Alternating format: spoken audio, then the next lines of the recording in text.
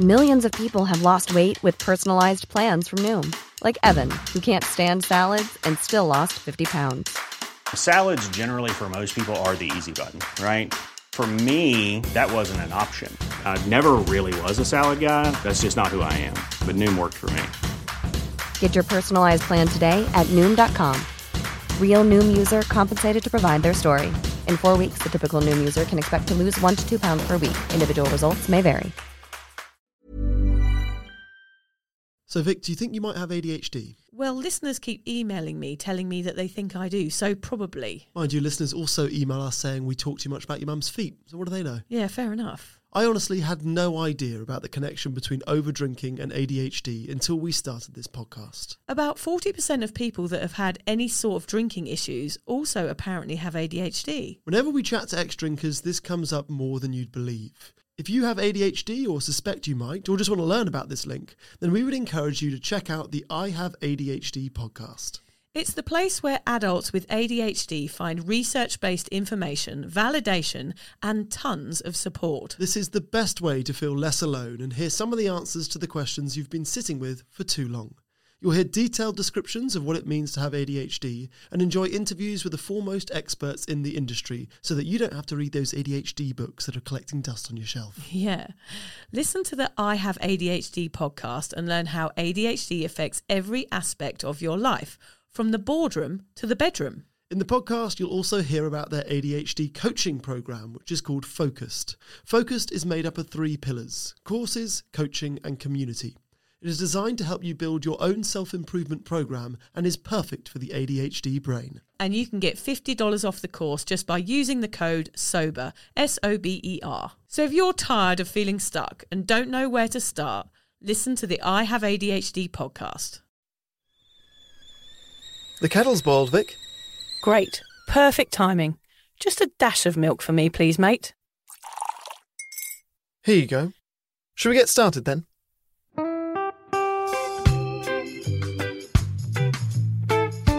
Have you ever woken up on a Sunday morning and said, I'm never drinking again, and then found yourself waving $50 at a barman by happy hour?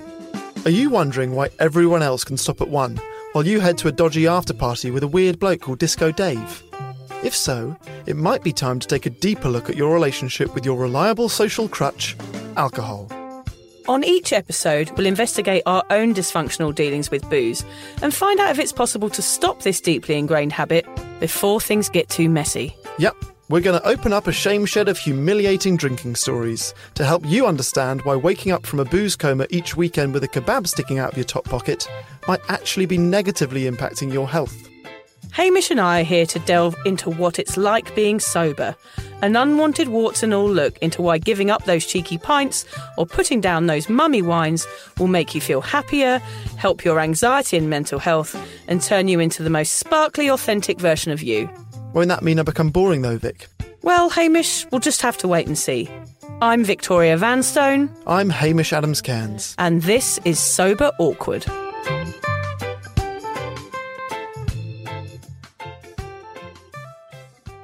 Yeah, so my nan put a biscuit on the table when it had chocolate on it, and somebody had already cut their toenails, and she put a chocolate biscuit on top of the toenails and not realising they sort of melted into the biscuit. Oh. And then she ate the biscuit and wondered what was all stuck in her teeth. Oh my God. Yeah, gross.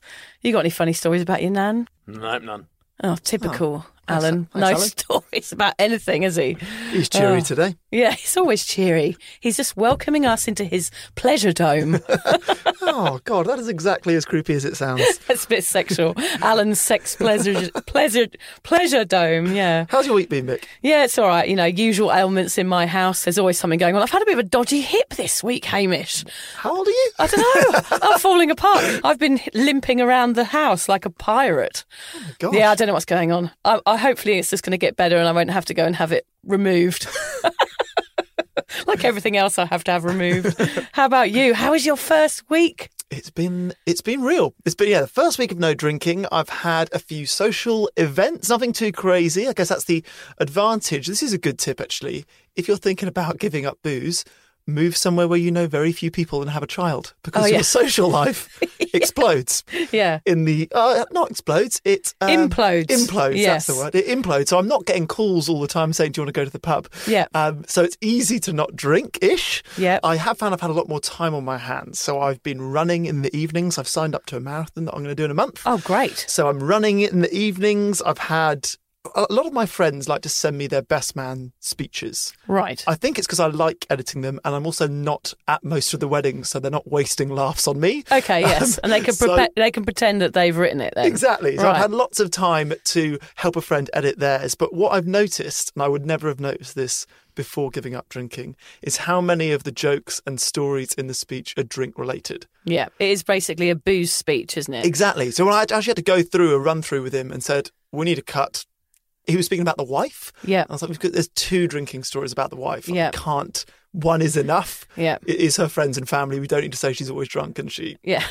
kisses people at cocktail parties, you know? So you're starting to notice the impact of alcohol on everything, which does tend to happen when you give up drinking. You start to see the bigger picture and you start to see how it sort of infiltrates into every part of your life. And when you're drinking, you're kind of just knocking it back and not really realising that that's going on. But as soon as you stop, of course, you realise that booze is bloody everywhere and you can't avoid it. It's in best man speeches, it's at the pub, it's everywhere you go, like kind of subliminally trying to kind of melt into your brain. And I think that's why, Hamish, some people find it really hard to give up drinking because you can't bloody avoid it. I know, but I'm scared I'm going to become the annoying git that's like, don't drink. Yeah. Come on, guys. Don't worry, that's exactly what I am. It's good.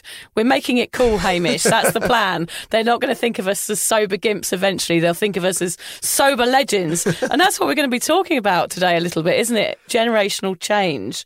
So we're going to discuss generational drinking habits, which is kind of what we sort of leads on from what you were talking about, Hamish, all of these changes in habits that you are experiencing on the day-to-day at the moment and how they run through and kind of trickle through our lives generally. I often get emails asking me if alcoholism is hereditary. It's a question I avoid answering because it lays blame elsewhere, and that makes me feel a little bit uncomfortable, Hamish. I take full responsibility for my totally being a complete pisshead, but there is no denying that some of my drinking habits are very similar to those other members in my family. Yeah, Vic, it's interesting. It seems you can go either one way or another. You either hate drinking if your parents are huge drinkers, or you follow suit and head down the same path. I wonder what the stats are. What percentage of people born into big drinking families overdrink themselves? I reckon it's a high percentage, Haim. But is it actually in the blood? Are we destined to just drink because of our genes? Does our genetic disposition start us off on the back foot while we're still in the womb even? Or is it just a family character trait? Are we predisposed to being party people? I think I was. Basically, Hamish, is it nature or nurture? I don't know. We're also going to find out why going sober has such a huge impact on you and the legacy you leave behind. Yeah, if you're constantly failing at moderation and keep waking up with a regurgitated carrot coin on your pillow and you don't want your descendants to follow in your zigzaggy footsteps, then perhaps this is the episode for you. Today, we're going to tell you our own family's history in relation to alcohol, in the hopes it will help you understand yours and find out how much of our drinking is down to genetics. We also want you to understand that if you come from a family tree that's been soaked in booze for as long as you can remember, it doesn't mean you have to be too. You can saw off the branches, chop down the tree and be the one, the person that breaks the cycle and changes centuries of unhealthy, ingrained habits. Yep. It's time to get to the root of this sticky problem. Get it? Yeah. Branch-related jokes. Nice joke. Yeah, tree jokes. J-oak joke. There's something in that. There's something there.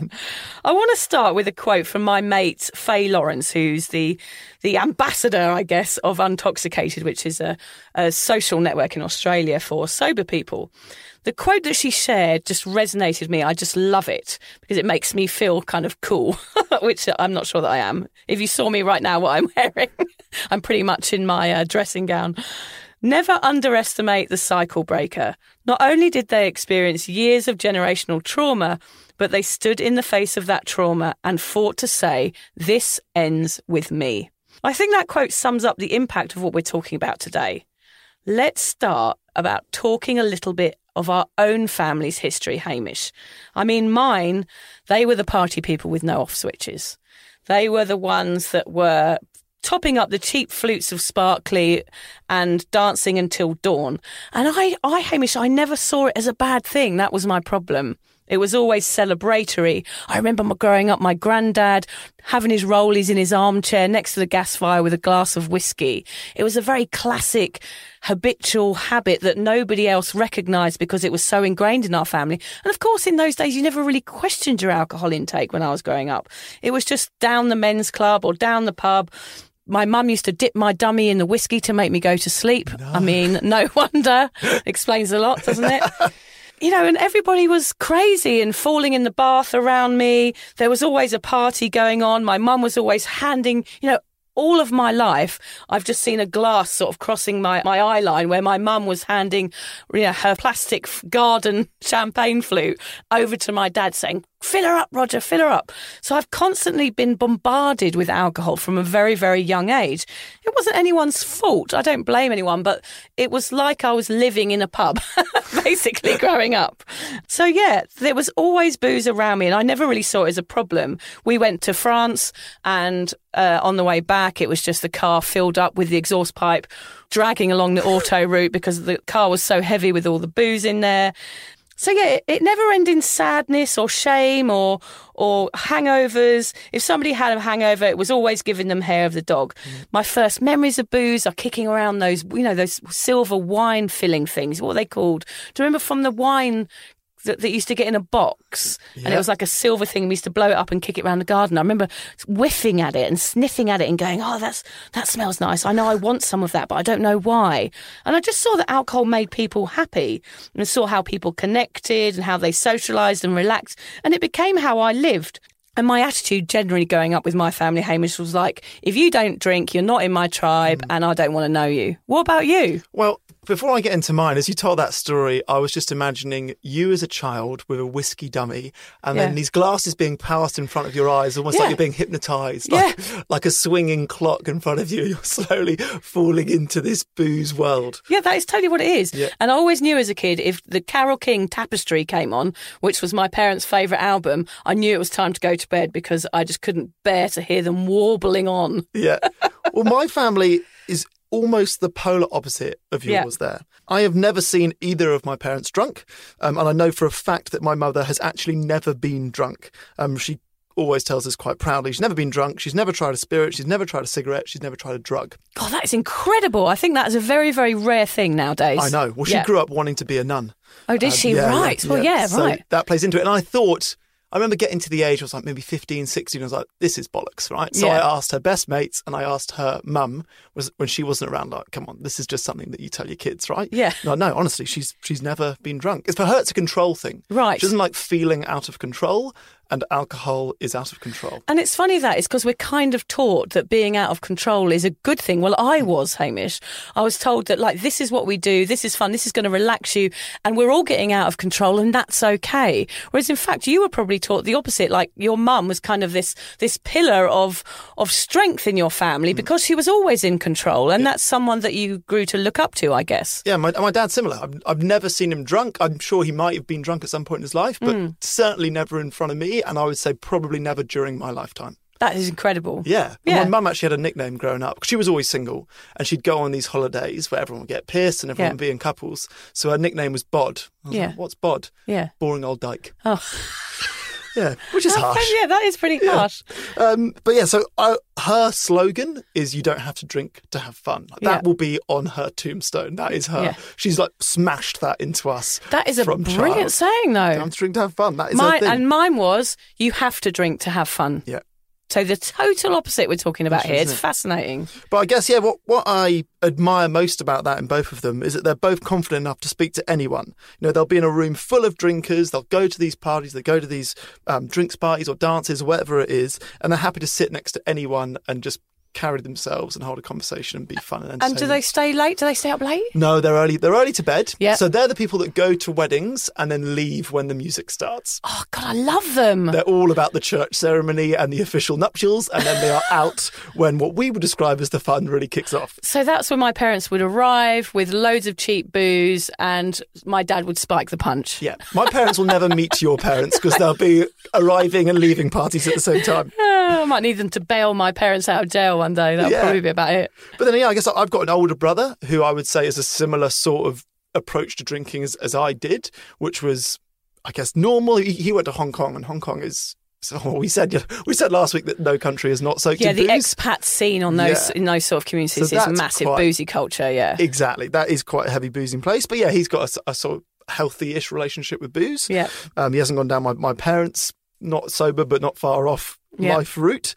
And I guess I never even realised that what my family did with booze was unusual until I met my friends' families. And I can actually remember feeling jealous that my friends were able to have a few glasses after dinner with their parents and then have those deep, tipsy conversations with their parents about that time they tried drugs or that girl that they fancy or whatever. And I felt like I never had those conversations with my parents because that's when they went to bed and we kept drinking. Because you thought it seemed kind of cool that they're all kind of relaxed with each other and they could communicate in this way and talk about their innermost, deepest feelings with their mum and dad. Yeah. But of course, they're not going to remember that in the morning, and it probably felt a bit awkward the next day that you'd spoken to your parents about. I mean, I never spoke to my parents about anything like that because I was always hiding everything that I was doing because I was so young when I started. I was 12 when I started stealing bottles of booze out of the garage. So I was often hiding my alcohol intake. And I never had, I don't remember ever having any one-to-ones with my parents and I was pissed. It was like my own solo mission. It was nothing to do with them. Yeah. But it wasn't until I was older that I was grateful that I didn't have those conversations, You know when you're like 14, 15 and your mates' parents that would sneak you cigarettes with the cool ones. And then you grow older, you're like, those parents were losers. Yeah, why were they smoking cigarettes at 15 years old? I mean, there used to be a house that we used to go to. There's always that house, isn't there, when you're young, when you're a teenager. The cool parents who let you skin up spliffs in their lounge. Yeah. I used to go around this house and we'd all be there and the parents would be there and they were probably kind of gross, the parents. They weren't cool at all. They were a bit scraggy and uncool. I mean, we were probably 14 years old and we'd be all like smoking weed in the lounge and doing bongs and stuff. Yeah. I mean, looking back now, that is not cool. Well, my mates didn't want to stay at my house growing up because it was the opposite of that. Yeah. There are loads of other parents with houses in London who'd be like, you can come in drunk, you can come in late, we'll fill up the fridge with beer. My house was not the fun house, for sure. I must say, my parents, they didn't let me drink. It wasn't like, oh, you can drink as much as you like as soon as you turn 12, 13, 14 or whenever it was. They were still strict with me and they were still conscious of my drinking. I think it escalated after I left home and it became a bit more of a problem. So when I was young, I wasn't saying just because my parents drank, I drank as well and they let me. It was more like I drank and I hid, trying to copy what they were doing. So they weren't all like, yeah, go on, you have one, you'll be fine. It was kind of me stealing the booze that was surrounded. So it wasn't their fault, is what I'm saying. Yeah. Gosh, it's interesting, isn't it, Hamish? It does sound like, perhaps for me, Hamish, I was destined to be a problem drinker. I was surrounded by a cheerful drinking culture when I was growing up. I never had reason to question it, if I should drink or not. I followed my family and did what everyone else was doing. I shaved off an eyebrow and found myself a comfy bush to pass out in. On the flip side of things, I wonder if you had been born into my family, whether you would have had a different relationship with alcohol. It sounds like a nature versus nurture debate, but is it possible that this is connected to your family's genes? Well, we love a science bit, don't we, Hamish? Do. Let's take a deeper look into that. What I found out was that alcoholism does seem to run in some families. And I must say here, when I'm talking about alcoholism, I'm not talking about something that's really extreme. I mean, of course it can be, but I'm talking about this spectrum of alcoholism where we all sit on different places on it. And I definitely sit somewhere in the middle, and perhaps you fit somewhere in the beginning, and some other people sit far at the end. And when we talk about this and we're talking about alcoholism, we're saying if your family has a drink problem or they've misused alcohol or they've used it to numb out emotions and things like that. So just remember, when we talk about alcoholism, we're talking about a vast spectrum of problems. Absolutely. Scientists have found that there is a 50% chance of being predisposed to alcohol use disorder. Your genes may predispose you to become an alcoholic if your parents or grandparents were. I looked too and found many studies online that claim that there is a hereditary connection, but there are other components too. Yeah, I like to think of it as like this big pie chart. It makes it really easy to describe. The title of which is, what are the chances of me having alcohol use disorder? So if you imagine that pie chart, imagine that circle. If your family drink, then you have this biological influence, and that's 50% of that pie chart filled up.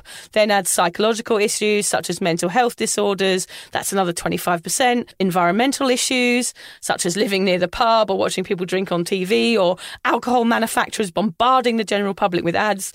These are all subliminally telling you to drink. That's 15%. And social factors such as money, culture, religion, work influence, that's another 10%. I can't do the maths, but I reckon that's a pretty full pie chart. It's going to be 135%. Yeah, I think so. All of those things combined could make you susceptible to becoming an over-drinker if you let them. Listening to all that makes it feel like it's almost out of our control. All those factors make it seem like we're born into this and there is no other route. But of course, we are pleased to tell you that this is not the case. No matter what the stats show, is there a part of you, Vic, that blames your family for your past drinking habits? I think that was something I learnt in my heavy therapy sessions. I mean, you learn a lot in 12 weeks in a dark room with a stranger. And would you? And a teddy bear. You'd know about that. Yeah. The sober gimp. I can relate. In a dark room with a teddy bear. Been there most of your life, haven't you? I learnt to look outside of blame because I realised with my drinking habit, even though, yeah, there are similarities and you could say that it was this person's fault or that person's fault, I found that pointing the finger was futile because it just puts blame somewhere else and then I'm going to cause problems. People will be hurt by what I'm saying. And it wasn't anyone's fault. No one was forcing me to, open the fridge and crack a bottle of wine. No one was like forcing my hand as I downed a pint. It was always me. It was my hand reaching out for that drink, and therefore I had to take responsibility for it. So blaming my family and the culture and the history and all the generations before me, it was a total waste of time. I understand that had an influence on me, but when it came down to it and I knew that I wanted to change, the only way I was going to do that was say, it's my fucking problem and I've got to bloody well deal with it. So actually, I don't blame anyone. Even though there are these influences that surround me, I don't blame anyone. Apart from Alan, maybe I might blame him a bit. Blame him I think it's his fault, actually. It sounds like there has to be an age that you reach when it's your fault. If you're a 14-year-old alcoholic, yeah, to an extent you can blame your parents or your influences.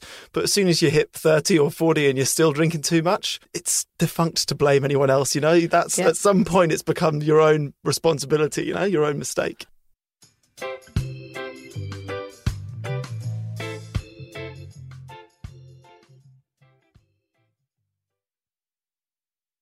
I wonder what age that is. It's probably 25, I would say. Yeah, when you can't fall back on your parents so much and say, this is you, where you've got to go, right. But actually, I didn't learn it until I was 40. Mm-hmm. So, yeah, I'm just a slow learner. Yeah. I know your parents are not big drinkers. So what do you think influenced your habit of mostly overdoing it every time you went out for a social gathering? Yeah, well, again, I don't want to blame anyone, but for me, it would have to be my friendship group. I grew up in a circle of friends, all of whom drunk and all of whom drinking was cool and we need to drink. And I think I just slowly fell off the wagon. Or is it on the wagon or off the wagon? Off it. Off the wagon? Yeah. I certainly lost control, I guess. Or just wasn't a strong enough teenager to go, nah, I'm not going to drink today. I was a sheep. And part of that is I played a lot of sport. And I think we'll probably talk about this later on in another episode, but changing rooms, sporting culture, both as a viewer, as a spectator. I'm passionate about cricket. Cricket is an all-day drink-a-thon. Yeah, most sports, I guess. Yeah, but cricket in particular because it's all day. Yeah. Be or football, I guess, you go to the pub before, then you watch the game, and you might drink during the game, and then you go out afterwards. But cricket, you arrive at 10 in the morning and you start drinking until it ends at 6 or 7 o'clock. Wow, and you can just go to the bar? All the bars are open. Right, I've never been to a cricket match, Hamish. I know. I'll take you to a cricket match. I'm not sure I could bear it. Well, I quite want to do it sober. I might start drinking again. Yeah, exactly. Well, I want to do it sober. So, yeah, I want to see what it's like to go to a cricket match sober. That'd be a good challenge for you. It Excellent. Will. So I'll take you. You're coming. Okay, like it or great. not, kicking and screaming. Yeah, that sports culture is toxic, actually, isn't it? It is. It's not just drinking. I think those environments can be quite homophobic. They are laddie. It would not be an easy place to be camp, I guess. Yeah. Because you're easy pickings. People will just go for you. Yeah, they're a weird macho environment in which beer definitely plays a role. Gosh, yeah, we'll have to do a whole podcast on that, I think. Oh, God, yeah. That is a fascinating Initiations, environment, really. all of that. Especially, I've been to football matches before, and even as a woman, I felt weird there. And it's not very many environments you could go to nowadays and feel like, you know, the odd one out just by being female, let alone being non-gender specific or gay or anything else that's kind of a bit different to everybody else. But yeah, that's fucked up that those environments still exist, actually, isn't it? Well, isn't it sad you've just said I was the wrong gender to go to football? Yeah, I do feel like that. That's wrong. Yeah, it was really frightening, actually. And the only thing they were doing, it was a Millwall game versus Reading, and no one was watching the match, and all they were doing was putting their fingers across their throat, going, "I'm going to fucking kill you later." Yeah. And then all the buses got smashed up, and I had to run away. It was so scary. Yeah. I thought, gosh, I'm never going to a football match again, and I never have. Yeah. So it's interesting. Yeah, I'm not sure if I would have had as much fun or if I would have got along as well with my teammates in every sporting team that I was in if I didn't drink, because it was part of it. Definitely in London, we played football on Saturday afternoons, and then it was the minute the game finishes, we go to the clubhouse and we drink until dark. So you think, football, it's only 2 hours, you'll be back by 5 o'clock. Yeah. Never. It was all day drinking. Someone took it in turns to buy the jugs, and we just went for it. All dayers. Isn't it funny, like in rugby as well, that they go on about, they're probably quite a homophobic environment as well, but then they're all in the showers smacking each other's asses afterwards, aren't they? Yeah, there's always a very close line between homophobic and gay. Yeah. Exactly. It's often the homophobes that are on the edge. Maybe on the edge, yeah. So if you get sober, it means you're changing habits that may have run through your family for many lifetimes. The choice to quit is about more than just you not drinking. It could mean you kick generational drink problems in the meat and two veg. Oh, lovely. I love meat two veg on a Sunday. Not what I'm talking about. Oh. Gross. Yes, your decision to quit might not seem it, but it's actually groundbreaking. A seismic shift in a habit that will seep into the roots of your family tree. What do you think your family will gain from you being the cycle breaker, Vic? Well, I'm hoping that the changes that I've made, of course, I'm hoping my children won't drink, Hamish. I'm really not sure that's going to happen. I really don't know. You have to probably check in with me when they're 18, and I'm probably bailing them out of a penitentiary at Rikers in New York. I'd be interested to know if there are anyone that didn't drink from that age. Yeah. You know, how many 14-year-old kids, who are strong enough to go, "No, I'm not going to have a drink"? I don't know. Probably not many. I'm interested to see. I mean, my kids have a good attitude around alcohol now. They're still only young. My son George said he'll only drink alcohol-free beers with Dad because that's all my husband drinks now. So if I can keep that instilled in them, like saying, look, you are good enough without alcohol. Don't spend your life trying to make yourself be cool and try and get other people to like you, because that's what it's about. It's about fitting in when you're a teenager. So you're really vulnerable at that stage because of your confidence issues and whatever, which we're going to talk about on the next podcast. But, it's hard to fit in at that age, and alcohol does seem to help when you're young. And that's why I started drinking. I think it's why most people start drinking. But then it's a slippery slope if it carries on. So I hope by me leading by example, they won't have issues because of me. So my hope is everything I do now is in the hope that my children won't drink. But of course, I can't guarantee that. And I have no idea how I'm going to react when they do. Yeah. I think I'll find it really difficult, quite honestly, and quite triggery, because I just don't want them following the same path that I did and risking myself and terrible promiscuity and all these awful things that I did. I will definitely be talking about the dangers of alcohol with them as they grow up. And as you said, Hamish, I'm going to teach them to be a leader and not a sheep. Teach them that you can go out and have fun. I'm trying to show them that I am still fun without alcohol. And that's the point that I'm going to drum into them. Look, mummy's still fun. Even though she's in bed at 8:30 with a hot chocolate and a Netflix, I'm still a fun person, I hope. Yeah, there's going to be an interesting challenge for you as a parent. If they do drink, how do you approach it without riddling them with guilt? You are, this is no drinks. Yeah. So how do they not feel like they are betraying you by drinking? And, they might drink and have a very healthy relationship with booze. Who knows?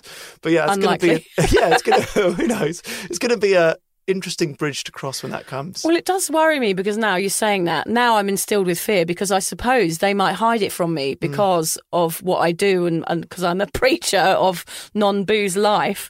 I just think, perhaps they might hide it from me, Hamish, which is a whole horrible other kettle of fish, isn't it, that I'm going to have to deal with. I'm just going to be on full alert. I'm going to have binoculars. I'm going to be going AWOL in bushes like a soldier, watching them 24/7. They'll have tags on them, like those Apple tags, follow following them on maps everywhere. I'm going to be totally on the case. But of course, I know they probably will drink, and that's something I'm going to have to face and feel sad about on my own in my room at some point. Yeah. What about you? Do you think this huge change that you're making now, this year of going alcohol free, if you carry on, do you think it's going to have impact on you've got a 2-month-old little boy. Yeah. How do you think this is going to affect him? Similar to what you've just said, but less black and white. I hope that it can just show that I can instill good habits in him. I can just say, look, this is the example that I'm setting. You can take it or leave it. But, I have experienced both, and I think this is the better route to take. Yeah. If you don't, that's totally cool. You don't have to follow in my footsteps. I think a lot of kids beat themselves up about not following their parents' footsteps. And I think I'll try and be as understanding as possible if they don't. You just reminded me, I think parenting often is a lot about preparing yourself for failure. Yeah. Because you build your hopes up and then the kids do something wild and crazy and get expelled and then have horrible boyfriends and all these things.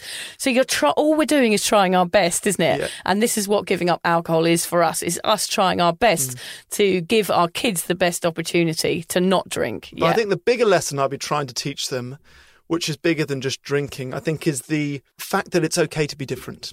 I don't drink, most people drink. That's cool. If you want to do anything that the rest of the sheep do, go for it. I think that I would love to have a kid who's unique and makes his own decisions and is strong enough to, or her, if I have a daughter, hopefully, my wife definitely wants one. Yeah. You have to have sex with your legs up against the wall, that one. I've just said, we've already done that. Oh, too much information. No, sorry, cut that out.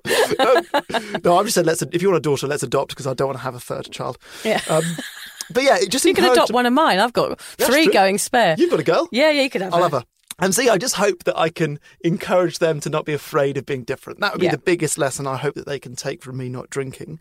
And with that, I think you can help create a more authentic confidence. That is, drinking is, sure, most people are confident when they drink. Yes, that is probably true. But it's not authentic confidence. It is booze cloud confidence. Yes. So I hope that they can build up enough confidence by not being a drinker to be a really cool, independent, strong, confident human being. That would be an amazing trait to pass on. Again, we live to fail. Yes, of course. I think our hopes are so high, aren't they? We're going to be so disappointed. Hopefully not. If my son ends up being a crack addict and homeless, I'll still love him. That's still fine. That's fine. What are the generational benefits for your children and grandchildren and their children and their children if you do make the incredible change from booze monster to sober legend? So firstly, the general health benefits, of course, will be handed down. You have less chance of abusing alcohol, your kids do, if you don't. You're taking that 50% biological factor out. So if you don't drink, it's more likely your kids won't drink and you're going to pass that on. That general health will be better. With health in mind, we should, and we hope we will live longer. They will live longer. We will meet our grandkids. We might even meet our great-grandkids. So, long life is always an easy benefit, isn't it? Yeah, and of course, you're not jumping out in front of cars and, balancing on balconies when you're not drinking. All these crazy things that I used to do as a youth that I realise now is super risky to my life. You're taking those out of the equation and there's a chance that you'll probably live longer for sure. You'll get more respect from your kids and grandkids. When they're young, they won't appreciate what you did. But as they grow older, I think as they hit 40 probably, they will understand what you did. You gave up alcohol for them and what a cool thing to do. And it's going to be life-changing for them when they realise that. They will fully respect you. That's what I'm realising now. I'm 31, so it might even happen before you hit 40. Yeah. You also get to leave something behind, something amazing, which is that gift of authenticity and choice. That is what you give them. You give them the option to choose booze or not choose booze, rather than just go, me and your mum got hammered every day. So yeah, and that's all you can do is give them the option of a choice. That is amazing. They won't think about alcohol when they think of you. Sometimes if someone passes away and it was to do with alcohol or you just remember them as that party person, when you think of them after they pass, it will just be, oh, yeah, they were a big drinker. And that's not how I want to be remembered. I want to be remembered as somebody who was fun and authentic and all these other things. I don't be remembered for being a drinker. You'll also create happy memories that you can actually remember. Yes, that's an important one. And they will know that you did it for them. That's a great reason. On your deathbed, we always like to daydream about our deathbed. Yes, we always love that. Yeah, with everyone around us just crying and devastated. Oh, he was such a great guy. Why? You can reminisce that you did a good thing. Yeah. And those left behind will hopefully be inspired by you. That is my biggest goal in life, actually, I think. And the point of this podcast, if we can inspire one person. Yes, Alan. If we can inspire Alan. Alan to stop drinking. Then our job here is done. You would have redefined fun for many people that live on after you. That is my mum's message. You don't have to drink to have fun. Yeah, we love your mum. We're going to invite her on the podcast. She wouldn't have any good drinking stories, though. My mum would be in here for hours. It would be you talking by yourself and mum just going... No, I'd be hiding in the corner, hiding my face. Oh, God, not this story again. Not the gin story. She'd just be judging. Yeah, it'd be awful. Yes, you get to be called the cycle breaker, the one that changed a long ingrained toxic family habit. What a legless legacy that would be, Hamish. Absolutely. And it also gives you the ability to be happy and feel joy without alcohol. And that's what we are. That's what Sober Awkward's all about. It's about feeling the awkward and doing it anyway and being happy without alcohol. That is always our point. So apart from the newly sober genes, Hamish, what other characteristic traits do you hope to pass on to your kids? This is a difficult question because this is saying things that you do good. Yeah, so what do you... I know, so you've got to be really, narcissistic right now exactly. and tell us all the wonderful things about you. Hopefully your good looks, Hamish. I'm sitting opposite you, and that's one thing. If you pass down, then that's good. That's sweet of you to say. This is audio only. So people can just close their eyes and imagine I look like Brad Pitt. A good face for radio. Yeah, they'll never know what I look like. I guess the trait of mine that I like the most, and this is so difficult to say as a British person particularly. Massive cock. Huge cock. That's it. Carry on. Oh, yeah, that is it. Awkward. Just pray that my child will have my cock. That's really it. Okay, no, other than my cock, I guess the trait I like about myself is the fact that I see myself as a chameleon. Yeah. And what I mean by that is I feel comfortable enough to speak to anyone, no matter where they're from or what they do or any kind of background. I feel confident that I can get along with them. Yeah. That is a trait I would love to pass down to my kids. That is a lovely trait to have. What else do I like about myself? It is tricky. I like public speaking. That's a good one because most people hate public speaking. I know yourself, you're on a sort of journey of trying to... Yeah, I fucking hate it. So I like it. And it's good to like something that everyone else hates because then people think you're an alien. Yeah. Travel has played a big part in my life. I literally wouldn't have a child if I hadn't booked a holiday to Australia and then met an Australian and had a child with that Australian. So I hope they love to travel. That's actually something I worry about quite a lot, living in Australia and bringing up a child in Australia because it's so far from everywhere. Yeah. So it's easy to never leave your country. Yeah. And I really hope that my child leaves the country. I just noticed a note here that says passionate Craig David. Yes. Oh, God. Okay, yeah, let's go with that This is a worry. So I am very passionate about things that most people aren't, I guess. And I think being passionate is a great trait. Yes, so I think it depends what it is. I will slap you on Craig's behalf. No. Yes, I adore Craig David. Do you? That's so funny. I have a weird relationship with Craig David. Right. I took Liz to 2 gigs of his in 3 nights. Yeah. On our second day in England when we fly back in a few months, we're going to see Craig David. Right. I adore Craig David. How funny. Yeah, in music, Craig David, Jack Garrett and Liz Loppy are sort of my 3 heroes. Right, interesting. And then Surrey County Cricket Club is my other. I mean, it's Liz, Surrey County Cricket Club, my son. That's sort of the order of loves in my life. I'm worried about that being passed on to your child, quite honestly, that Craig David thing. We played Craig David in the hospital the day he was born. That really concerns me. I feel sorry for your child. That is really, that's almost some kind of abuse. This is outrageous. This will be the last episode that we do. We're going to fall out. This is the thing. This is the thing that we argued about. I think it's funny because I couldn't come up with anything either. I was trying to think, what are the other things apart from this alcohol thing that we would like our kids to pass on for generations to come? And the only thing that I could think of was that I was good at Frisbee. I'm fucking brilliant at Frisbee, by the way. I'm also pretty good. Shut up. And Liz doesn't play and I've got one. What? You're joking? Yeah. 175 grams? You know it. I know the weight. I can bounce it. Weight. I can spin it. I can do anything with a Frisbee. Okay. Misspent youth travelling, that is. Nothing else to do on a beach all day apart from play Frisbee. Well spent. I am a loyal friend, just so you know.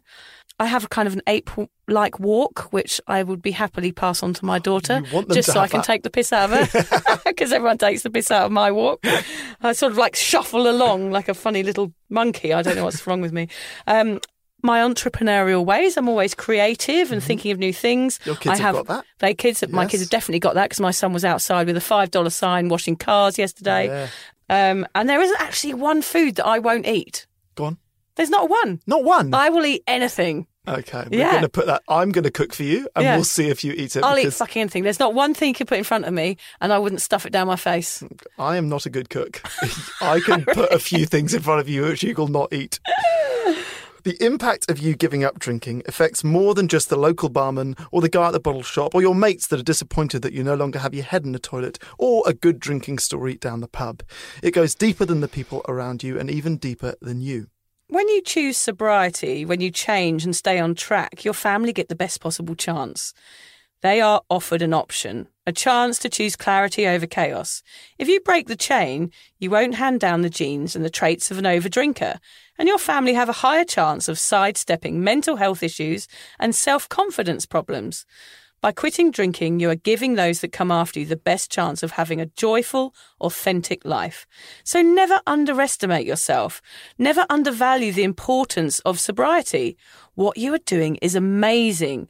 You're creating a ripple that will trickle through your family for generations to come. Just think about that. Give yourself a big pat on the back. Oh, I'm patting my back. I'll do the quote, you do the song. Okay. The quote is by John Alston. He says, the only thing you take with you when you're gone is what you leave behind. And exactly, that's what we've been talking about today. How changing alcohol can actually change your whole family's life for a really, really long time. Yes. What an amazing thing to do. Legacy. A legacy. Love it. A healthy legacy. And not passing on this drinking habit and making everyone feel hungover and mental health issues and all this other shit that you get from it. Now, your song request comes with story, doesn't it? Yeah, I'm going to recommend a song today, which is Sister Sledge, We Are Family, because obviously we're talking about generational change. But actually, I went to a Sister Sledge concert like when I was about 20, and they held the microphone out to me to sing, and I sang the wrong words. No. And the woman shook her head. The lead singer of Sister Sledge shook her head at me and just kind of snatched the microphone out of my hand. And there was like a whole auditorium of people like looking down on me. It was awful. Why you? Why did she think I you don't know. were She just passed me the mic, and I just sang some stupid line that didn't even exist, and then I had to like sort of walk away in shame. It was awful, Hamish. Oh my gosh. Yeah, I bet you've had a few embarrassing Craig David related stories. Don't tell us about them now. No, I always want him to hold out the mic because I've got all the words right and he never does. Can you just make a promise to me that we won't need to talk about Craig David very often? I can't promise that. Oh my God. Thanks for listening, everybody. Thank you.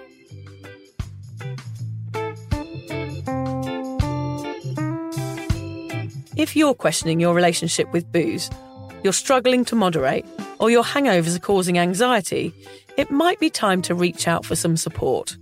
Yeah, just talk to a mate about how you're feeling, contact a local doctor, find an AA or sobriety group. Vic's got one. Yeah, just head to www.cuppa.community. Remember, if you're questioning yourself, it might be time to seek support. Even though this journey can be awkward, it is definitely worth it. And if you've enjoyed the Sober Awkward podcast, don't forget to review it, rate it, and share it with your mates. Do they have to share it with their mates? Yeah, of course they do. I'm not doing this for nothing, Hamish. Bloody hell. How do they share it? I don't know, just write it on the...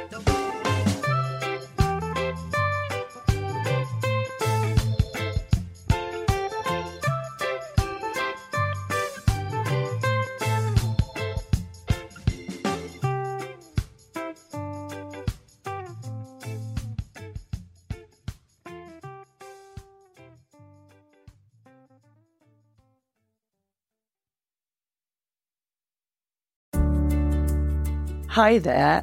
I wanted to tell you about a podcast that I think every single one of you will benefit from. It's called Therapy Works, and it's hosted by me, Julia Samuel. I'm a best-selling author and psychotherapist. I invite you into my therapy room where I speak to either a known or unknown guest. Topics range from the difficulties of divorce, a life-changing illness, to the struggles of motherhood.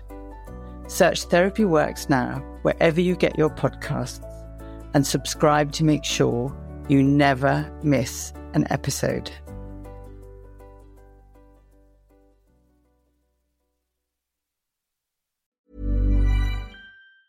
Planning for your next trip?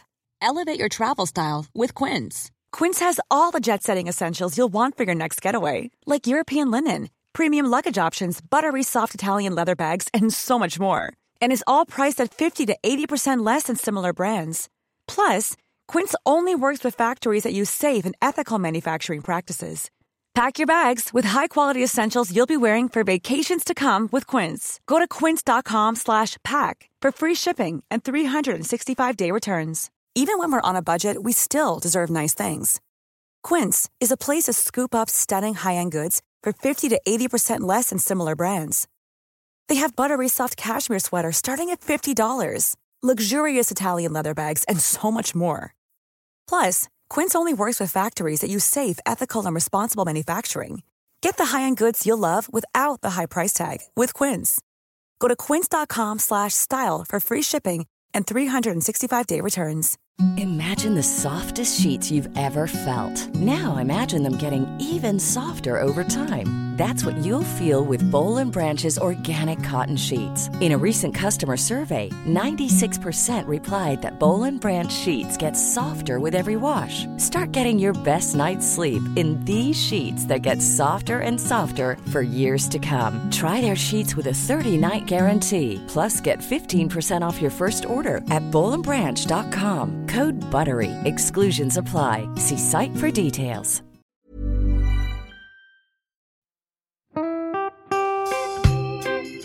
So, as you probably know, my comedy memoir, 1,000 Wasted Sundays, is officially out. All my magnificent fuck-uppery in one awkward hit.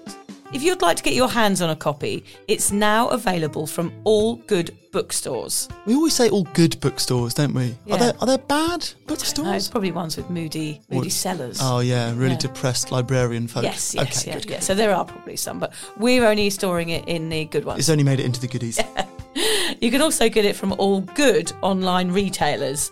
The print version and ebook are out now, and the audiobook will be available in March. I've been writing my memoir for 5 years. It will make you laugh, cry and cringe, and hopefully inspire a few people to reconsider their relationship with booze. If you love the podcast, then I think you'll love the book, even if I do say so myself. Hamish has read it. What did you think? I feel like I know a little bit too much about you now, to be honest, Vic. Look, I really loved it. It was hilarious and surprisingly moving, but I feel like I've seen you naked in a literary sense. Yeah. Does that make sense? Yeah, that's worrying. Yeah. From an emotional point of view, seriously, it wobbled my teeny weeny wooden heart, Vic. Okay. My teeny little wooden heart. Well, his wooden heart is broken. Anyway, so if you do manage to get your filthy mitts on a copy, please do me a favour and head to goodreads.com and give me a review. Doing that will help me get it out there to those that need a bit of sober support. So there you have it. My story, unwanted warts and all. Come and get awkward with me. Not to be too demanding or anything, but seriously, go and buy it now. Yeah, go and buy it right now. Yeah, don't just tell your friends, buy it, and then buy your friends one or two. Yeah, don't give them a copy, buy it. Yeah. And you know what? Don't be careful where you store it. If you lose it, you can always buy another 5. Buy another one. Yeah.